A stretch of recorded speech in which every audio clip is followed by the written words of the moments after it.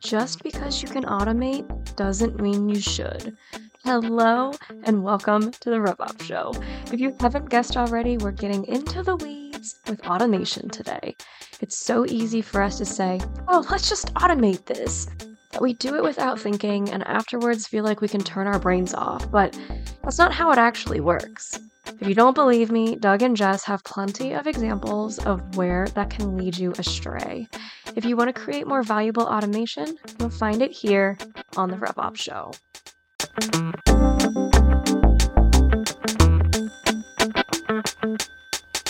Jess. Doug. It's time to get things started on the most sensational, inspirational, celebrational, motivational. This is what we call the show. I say we keep doing it until we get a cease and desist. I think that's when we know we've made it, when we get a cease and desist. So if anyone's been on our website and they look at our chat bot is Bender. Mm-hmm.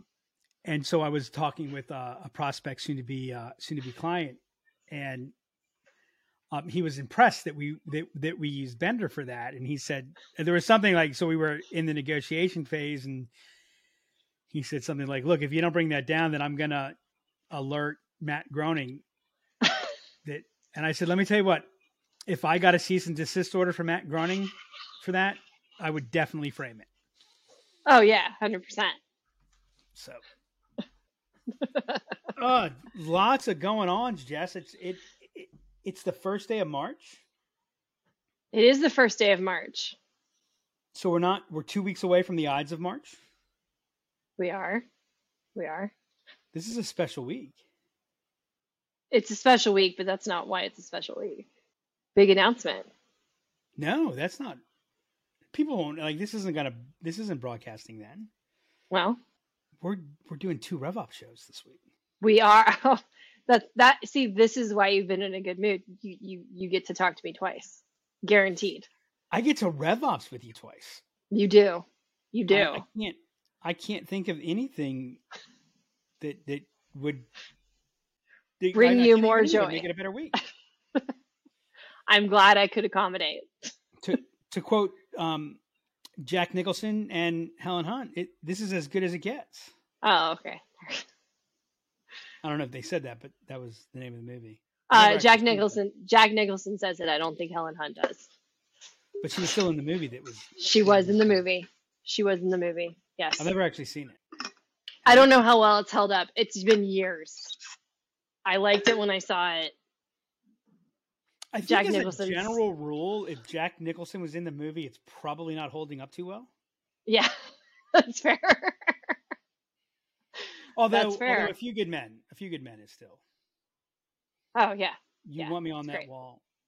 You need me on that wall. One Flew Over the Cuckoo's Nest still stands up. That's still a great. That's a great movie too. Yeah. Yeah. What was Witches of Eastwick? That's a good one. I don't know that I've seen Witches of Eastwick. Probably doesn't hold up very well, but probably not. I love our tangents. I don't think this is what it's like to hang out with Doug and Jess during the day. Pretty much. Jess comes on ready to do business, and Doug does his best to distract me and sees how long we can go until we actually get to it. And I think overall I do a pretty good job. You do a great job. Exceptional. It's one of my special talents. And then you wait until I'm just completely annoyed. That's the goal. How long can we go until I'm you're over never it? Really completely annoyed because you're enjoying it way too much. I mean, I know you try to hide that. I know you're trying to hide the positive reinforcement for me, but it's accurate. So what are we talking about today, Jess? Today, I want to talk about the dangers and downside of automation. Why is today different from all other days? We're not going off on another tangent. I'm not going to let you do it. We're not going to do the 4 questions of Passover? No. Passover's coming up, isn't it? It is. Easter's coming up, which means Passover's coming up. So I'm binge watching House. Did you know You- Lin-Manuel Miranda was in a extra long episode of House? No, I didn't. Yep. But I need to go. I need to go watch this episode of House now. I Episode know what 1, I'm doing season- this evening. Okay. Okay. Episode 1, season 6. Yeah. Alrighty. Okay. So we're talking Sweet. about. Are we talking about Automagical? Automagical. Wow, I haven't heard that. Okay, yeah. We're gonna talk about Automagical. We're gonna talk about the dangers and downside of automation. But I thought automation was good, Jess. If I some look at is automation. good- if some automation is good, then more automation must be better. I look at automation very similar to the advice that Peter Parker was given, which is with great power comes great From- responsibility from Uncle from- Ben. Uncle Ben, that's right. From Uncle Ben, a wise man. With great power comes great responsibility. So And that's a play off of to whom much is given, much is expected. yes, yes. Who said that? I don't know. Alrighty, so where would you like to start? Where, like, I guess why does everybody jump to automation? Because it does seem to be the thing of we'll just throw automation in there and that's going to make everybody's life easier. Why do we feel that way? Why do we feel like automation is going to make our life easier? Well, why does everybody jump to wanting to automate? I guess that's the question. Well, I mean, I think to some degree that's the underlying premise and promise of technology. That it's going to automate everything? The underlying element of there was a time that we washed clothes with a washboard in a river. Yeah. I remember my first apartment didn't have a dishwasher. Do you know what that meant, Jess? You had to manually wash dishes? Oh, no. It meant that I could only use a dish one time.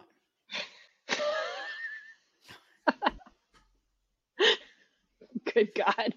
Everything was disposable. Wash it, just throw it away. Okay. I'm kidding, everybody. I'm kidding, right? That So, tracks. I mean, what does a dishwasher do? It automates dishwasher, right? Yeah. So I mean, you know, the power of automation, you know, the best task is the one you don't have to do, right? And then when you add the fact that, you know, we've got so much on our plate. Mm-hmm. We've got so many competing priorities. You know, I think the other thing is, I think the real power of automation, the real power of the promise of the allure, I guess, of the myth of automation. I don't know if I'd mentioned this on the show before, Jess. Oh my God! Wow, you have gotten like really close to your camera. Holy cow! I didn't even move that much. I Okay. was like, Let me wow. move back. Let me move back. Okay. I think. By the way, if you're not watching this on video, I mean, awesome that you're watching it on a podcast channel. Leave a good review. But if you're not watching this on video, you're missing. Of my faces. You're All of them. you're getting all of the value of what we talk about, but you're missing all of the fun. Humans don't like to think, Yeah, we've talked about that. Don't make me think. right? But it's even beyond that. We don't like to think. Thinking is hard. Yeah. Yeah. Thinking is, and so what automation does is automation does the thinking for me. So why is that bad? I don't like washing dishes. I love my dishwasher. Why is that Why bad? is what bad? Automation. Like what's think the it's bad. downside to it? Okay. You know, I did not come onto the show today thinking about the dishwasher analogy, but it's actually pretty good Mm-hmm. because if you just put your dishes in the dishwasher, does it always clean them? No. Right. Mine doesn't, at least. And, you know, the other thing too is, you know, a dishwasher is a mix of manual and automation. So we put someone's name in a CRM. Mm-hmm. We go to look up their name. That's automation. Okay, yeah. How often do you have to type out someone's entire email address to send them an email? Not that often. Right? Rarely beyond the first. Right. That's automation. Right? So what's the downside of that? Yeah. How often do you enter the first part of someone's name and it brings somebody else up and you send the email and you realize, oh, whoops, sent it to the wrong Jess. I've never done that before. I know you haven't. But some of us have, right? Yeah. Yeah. Now, I remember the first time I sent out a blast email with a mistake. As a matter of fact, you know what? It actually happened. It ended up being kind of a good thing when we changed the name Lyft. I inadvertently turned on. I thought I was in one workflow and I was in another, and I turned it on, and the announcement went out before we were ready. This, worked. folks, is why Doug is not on the execution team. Well, I'm on the execution team. I'm not on the implementation team. Okay, yeah. Right. This is why we don't let you do things. So you want another example of automation that tells you the good and the bad of automation? The printing Sure. press. How so? Before the printing press, Mm-hmm. everything was handwritten. Mm-hmm. So if you wanted to write a book, you had to write the book over and over and over again, Yeah. right? There is a sect of Catholicism that is a very, I forget what it's called. Like, it was in the book. It was in Nate Silver's book, The Signal and the Noise, where we talked about this. There's a sect of Catholicism that has a very, that is very angry, very aggressive because there was a typo in a version of the King James Bible that was printed. Oh, yeah, that's right. And because of one and another, it went, thousands were printed. Oh, whoopsie. Right. And so it's fascinating to have this conversation with everything going on around AI today.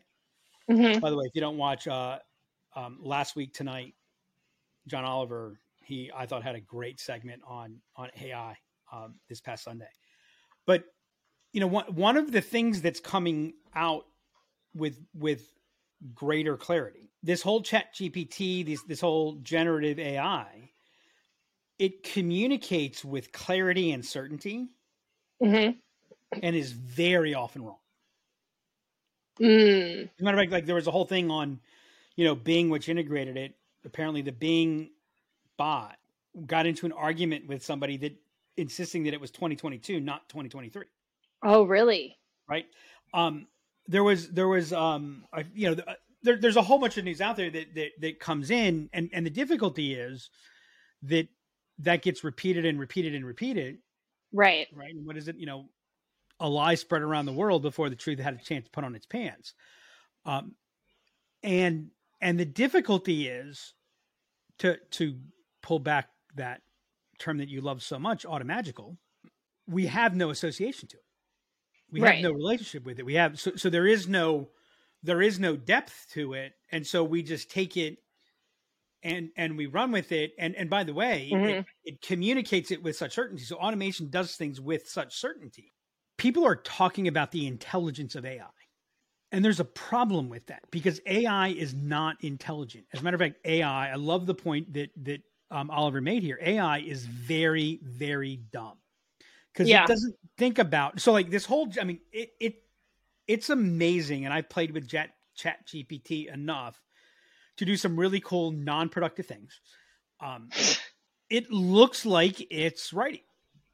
Yeah. It looks like it's creating, Right. but it's not.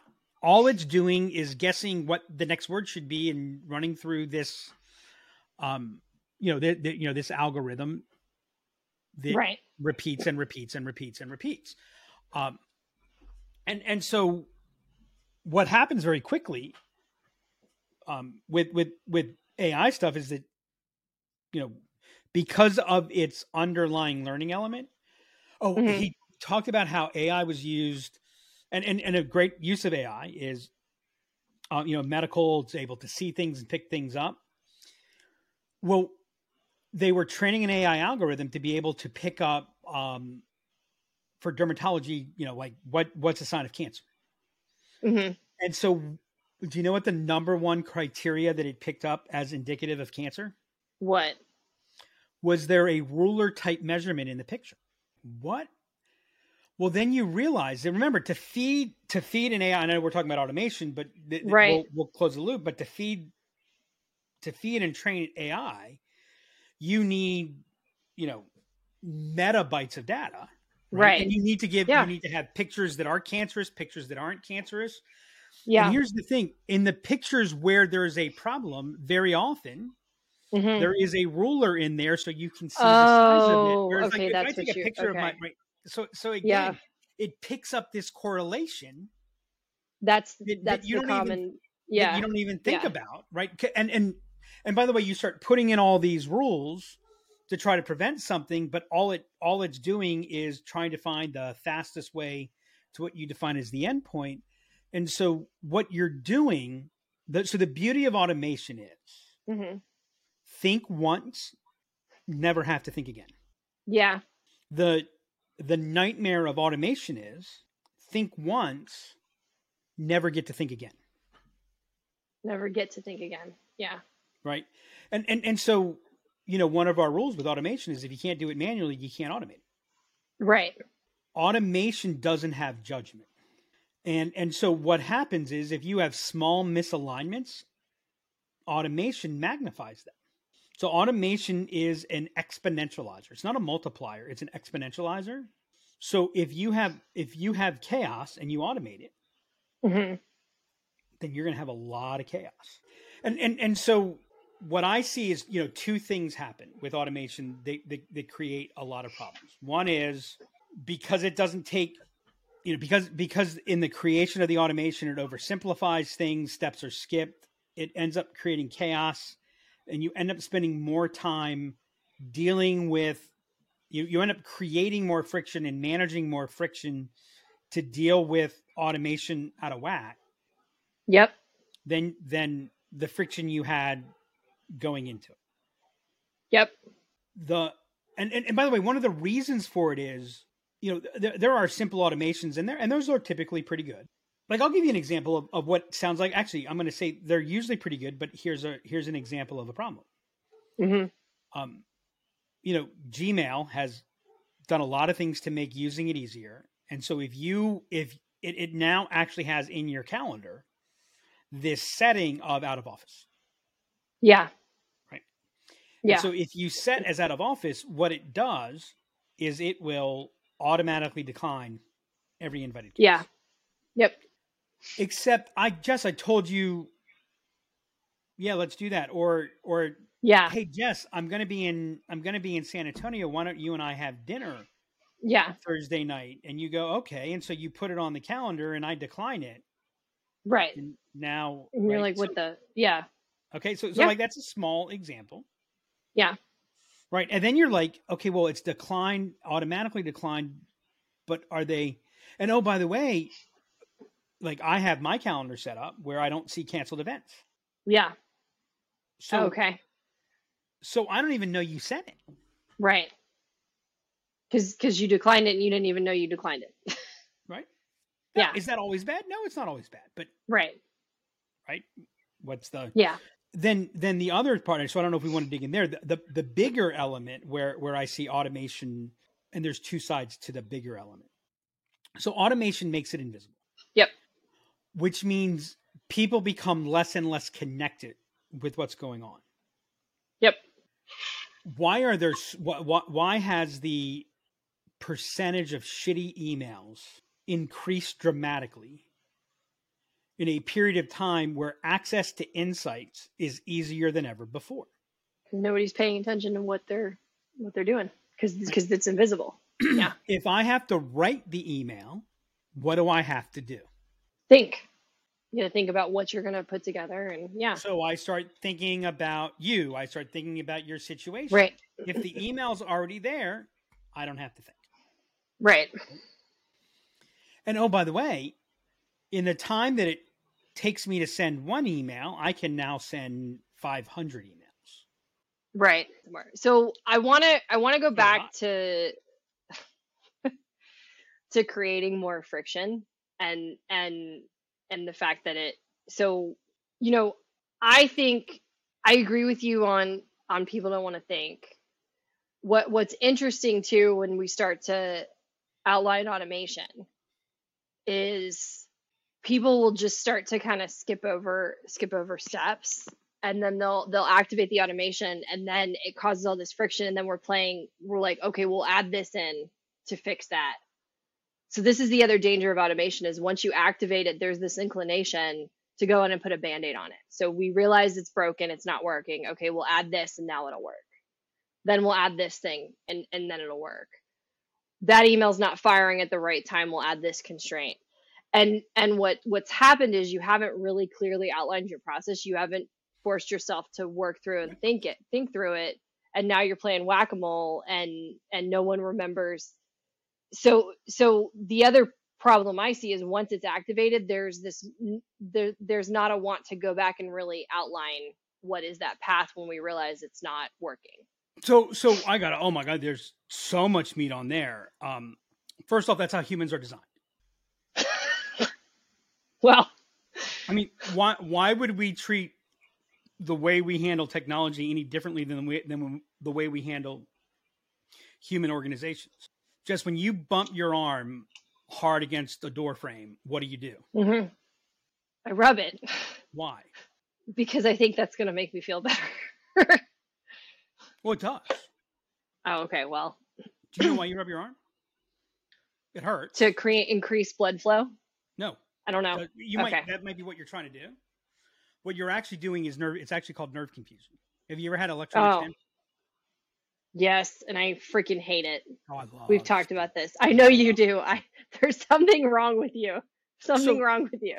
So what STIM does is it puts so much input on these nerves, right, that your brain can't keep track of it, so it goes ignore it, which is what enables things to loosen up, etc. So you rub your arm because I'm in essence spreading the pain, and what happens is the brain goes, something weird's going on there, just turn that off for a little while. Oh, okay, that's interesting. Right. So by the way, rubbing your arm is basically non-electronic stim. What electronic stim is it's just automated rubbing. That could be misconstrued. It could be. So I mean, we have this word to define organizations that add a rule and a rule and a rule and a rule to address people that are breaking it. We call it bureaucracy. It's your favorite thing. Right. So,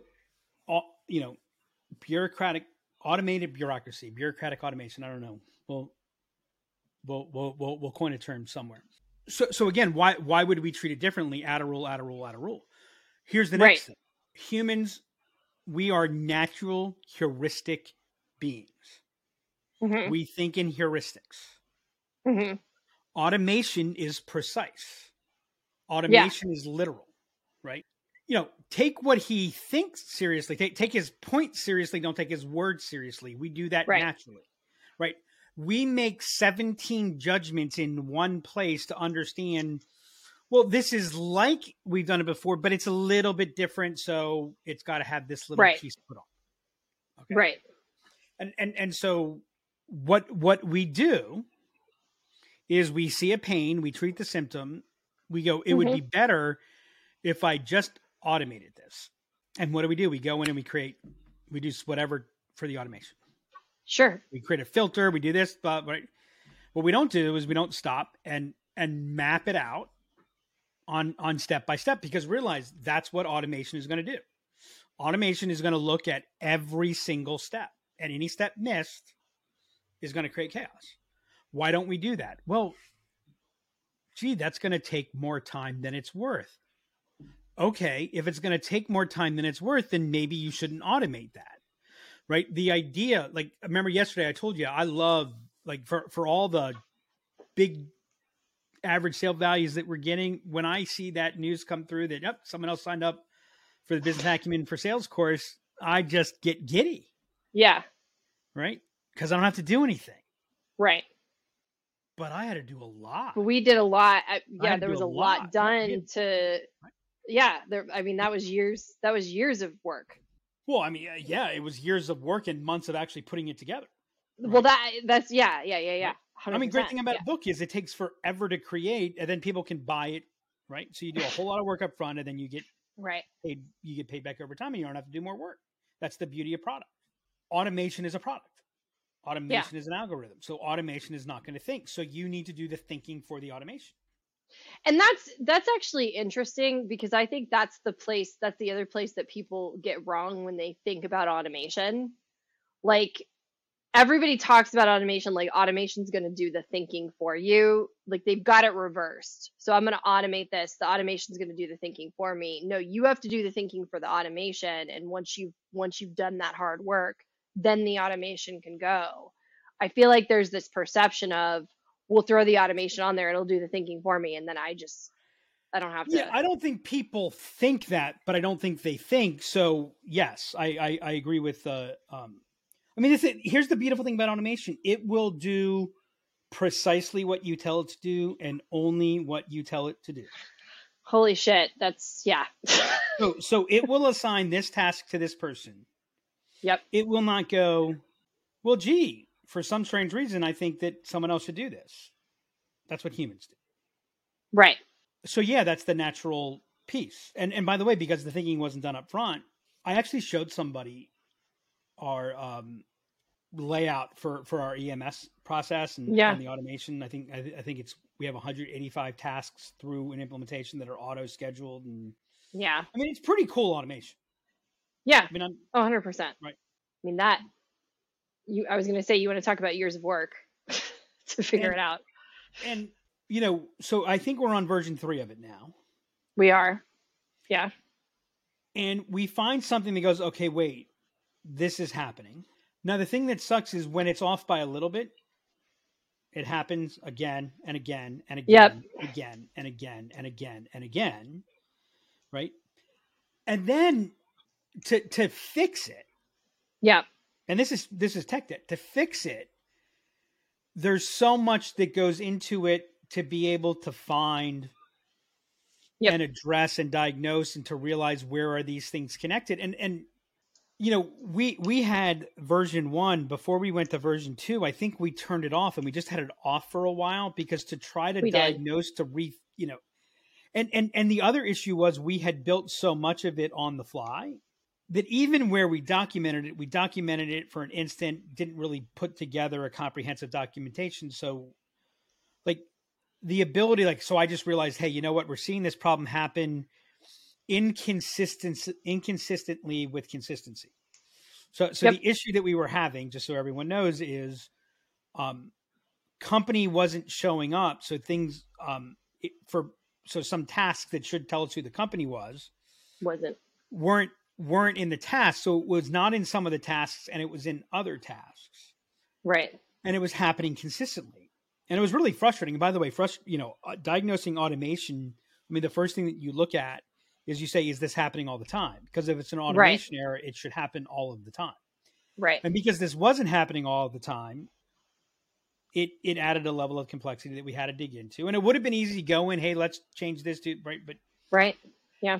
Then we were finally able to isolate the hypothesis that what was happening was the workflow, one workflow that was triggering the next workflow, the first workflow hadn't completed its data population before the second workflow started.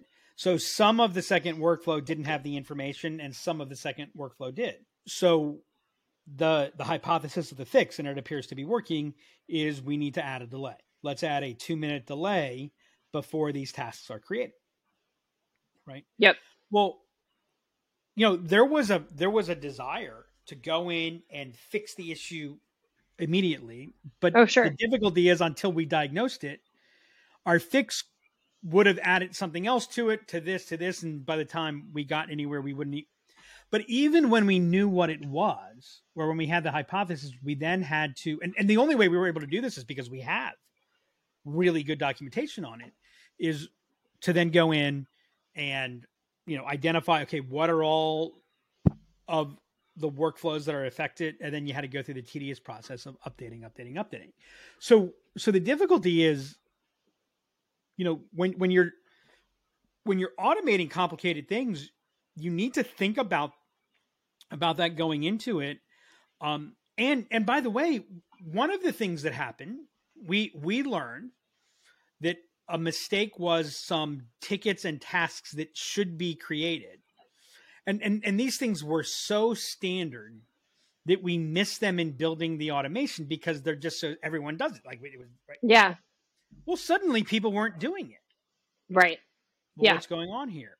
Oh, well, right. And so like some of the training we had to do was, hey guys and gals, just because the automation is there doesn't mean you get to turn off your brain completely. Right. So we saved you a whole lot of time to have to think about and create all the standard stuff. But that doesn't mean it's okay to go, oh, well, all right. So if it's not there, it's not like, Yeah. But again, that's what naturally happens. Yeah. With automation is we get disconnected from it. So we don't think. Well, and so we see this in places frequently as we've gone through this journey. So this goes to the everything becomes invisible. I just want to highlight it. Like, so this process was done totally manually for quite a while. That's how we were able to get the automation in place. So those of us who were here for that time, we're clear on, okay, we do this, then we do that, then we do the other thing. Those people are able a little bit better to identify when there's missing pieces, but we've got newer team members who are in with EMS, and they're like, well, I didn't know that I was supposed to do that because some like a ticket wasn't populated or whatever. And so then we totally missed that thread. And that's the other danger of it too, is like you might have certain people who are able to pick those things up, but as you bring in new people using those processes, you got to make sure that stuff is clear, because if not those things get missed 100%. So you were going to bring up your biggest surprise with automation. You may not know this, Jeff, but I love data. I'm aware. And I can spin up a dashboard of insight, I think, pretty miraculously. And so I'll never forget, we were hyped up on data insights for our clients and dashboards. And so we created our 7 standard dashboards. Yes. And we said, so what's the problem? The problem is we're managing multiple clients. You've got to go into multiple portals. You've got to do. So what we're going to do is we're going to deliver to them. We're going to deliver them to you on a weekly basis. So I don't even have to go find them. I'd never been as disconnected to data as I was there. Oh, interesting. Because the idea of real-time automated reporting. Oh, that's the holy grail, isn't it? Right.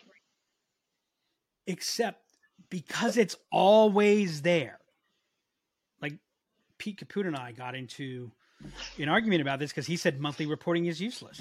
I've never known the two of you to do that. Why are we wasting all this time on monthly reporting? And I said, you know what? When I put together a monthly report, I actually had to, that connected me to the data that, wait, why is this going on? But here it was just there and it's automatically getting, and so I didn't need to look at it. Because by the way, when we delivered it at 8 a.m. on Monday, well, I wasn't in the mode to look at that and analyze that at 8 a.m. on Monday. So, or whatever other time we tried to do it. And it was always there. So I didn't need to look at it right now. And there was no method or ritual or program. And so I got completely disconnected because I didn't have to do anything. Yeah, it's an interesting, yeah, because I think I hadn't thought about that. And when we first implemented that, I wasn't nearly looking at data and dashboards the way I do now because I wasn't in the same function as I am now. And I really thought that was I was the same way. I was like, oh, well, this will get me into kind of looking at the data and understanding the data. And I think in hindsight, it slowed me down from actually digging it. Cause like the other thing is like what I'm going to look at and the way I'm going to look at it is not going to be the same way that you're going to look at it. It's just not. Yeah. And the other thing that happened too is we defined the process, here's what the standard reports are. Here's how the reports are put together. You know what I came to realize? The standard reports and insights are an oxymoron. Yeah. Right. And so the difficulty with automation is it's process myopic. Process myopic. All it cares about is the process. Okay, yeah. It Okay, is super efficient process. It does not pay attention to outcome. Now, AI is where you get some of the outcome elements, and that's why you think it's smart. Right. But it's super, super, super processing. It doesn't, and the other thing that it does too is that it is all about eliminate. There is no variance with automation. The moment you automate, there's no variance. Now, look, I am pro automation. We have invested a tremendous amount of energy, effort, mind space. We would not be able to operate the way we're operating if we hadn't built out these automation elements. But make no mistake, that was an investment. And this is where we are now. Automation without ritual, automating anything of value without ritual is a waste. What do you mean by ritual? If you're going to do real-time reporting, Yep. your weekly review, monthly review needs to become sacrosanct, right?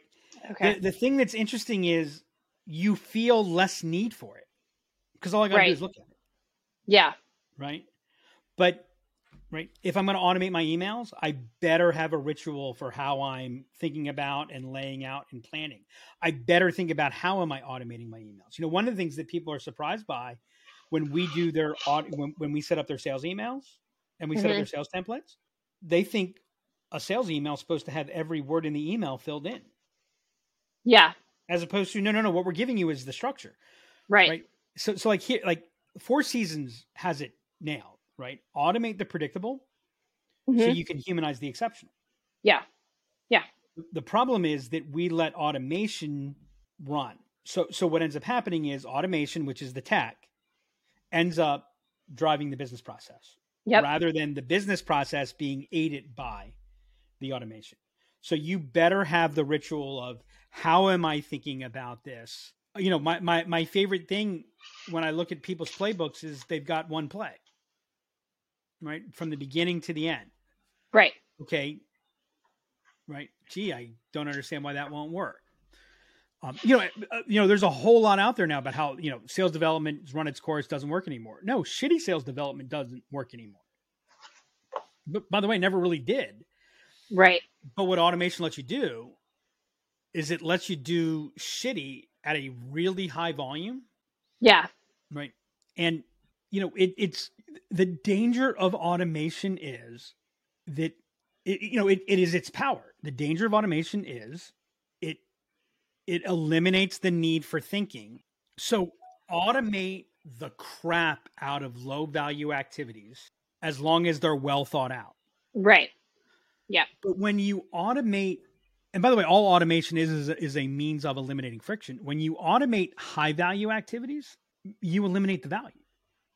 Well, now what we learn is that we have certain activities because we're masters of heuristics. We have certain activities. We define the activity as high value, but it turns out 80% of it is actually low value, right? Yeah. And that's where we're seeing the whole AI thing, you know, have an impact is, well, wait a second, right? Like Grammarly has, like, I love Grammarly. Grammarly's really powerful. But you know what I never do? I never do auto change. Oh, yeah. Yeah. Yeah. No, I was going to say on the automating low value activities versus high value and not high value. I agree with that. I think the thing there is when we're mapping out automation, when we're talking about automation, part of that conversation is trade-offs frequently.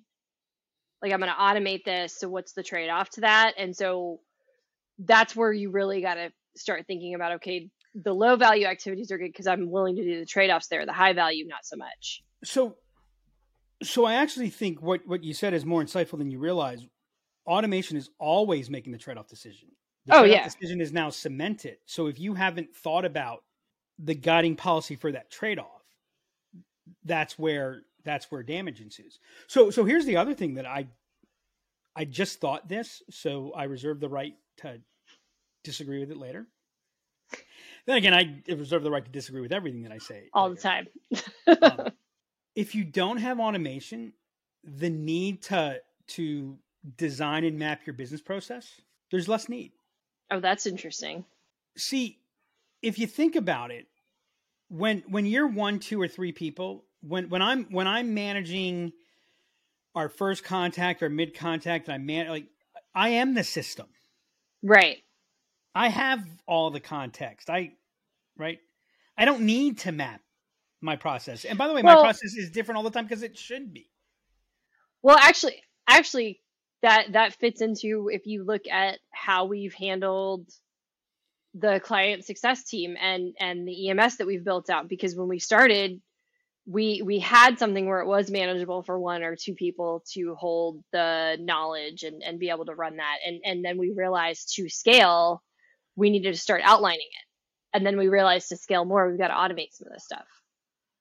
That was after we had done the work, those steps though, and that work. And I would say 2 things. To scale, you don't have to automate everything. And just because you can automate it doesn't mean you should automate it. And as you bring more automation, the need for clear, real business process mapping, not just flow charting, real business 100%. process design and mapping becomes more crucial. And so what I would say is automation is at the center of the inverse friction principle or the inverse complexity principle.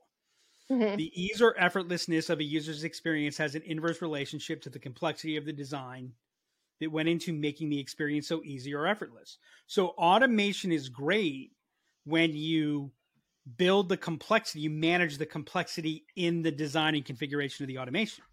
Yep. Right. And you realize that by doing this, it becomes invisible. Now, there are some things that it's great that it's invisible. Right. I don't need to think about this as long. And if I do need to think about it, the system will tell me I need to think about it. That is awesome. Yep. But you need to be aware that that is equally dangerous because I'm not going to be thinking about it. So I'm less connected to it. Right. Yep. And that is the, in my experience, that's the biggest danger of automation. And that is why to whom much power is given. With great power comes great responsibility. There you go. We got there. So I think the two key points that you made, I echo, because it oversimplifies things. You create more friction when you build an automation, and then it makes everything invisible. I also think, like, I hadn't thought about low value activities versus high value activities, and I totally agree with that. Think about automating your low value stuff over your high value. And then I really want to make Automagical a thing. Hashtag Automagical. I will not allow that. You will not allow it. No hashtag. That will not become a term that we use. Alrighty, Jess. Well, all right. I got a deep dive that I got to get to. You do. All right. Until next time. Thanks, everybody. And that's a wrap on this episode of The RevOps Show. I liked the quote from Doug that automation of value without ritual is a waste. Like I said in the intro, if you're doing it just to turn your brain off and there's no thought process behind the automation to begin with, what are you doing? If you enjoyed this episode, please make sure to go subscribe on Spotify and Apple Podcasts or wherever you listen to us. Leave us a review and share the episode. If you have any questions you would like to ask Doug or Jess about automation, email me at hannah@liftenablement.com or hit us up on Twitter @demandcreator. Until next time, remember, you can't solve your upstream problems downstream.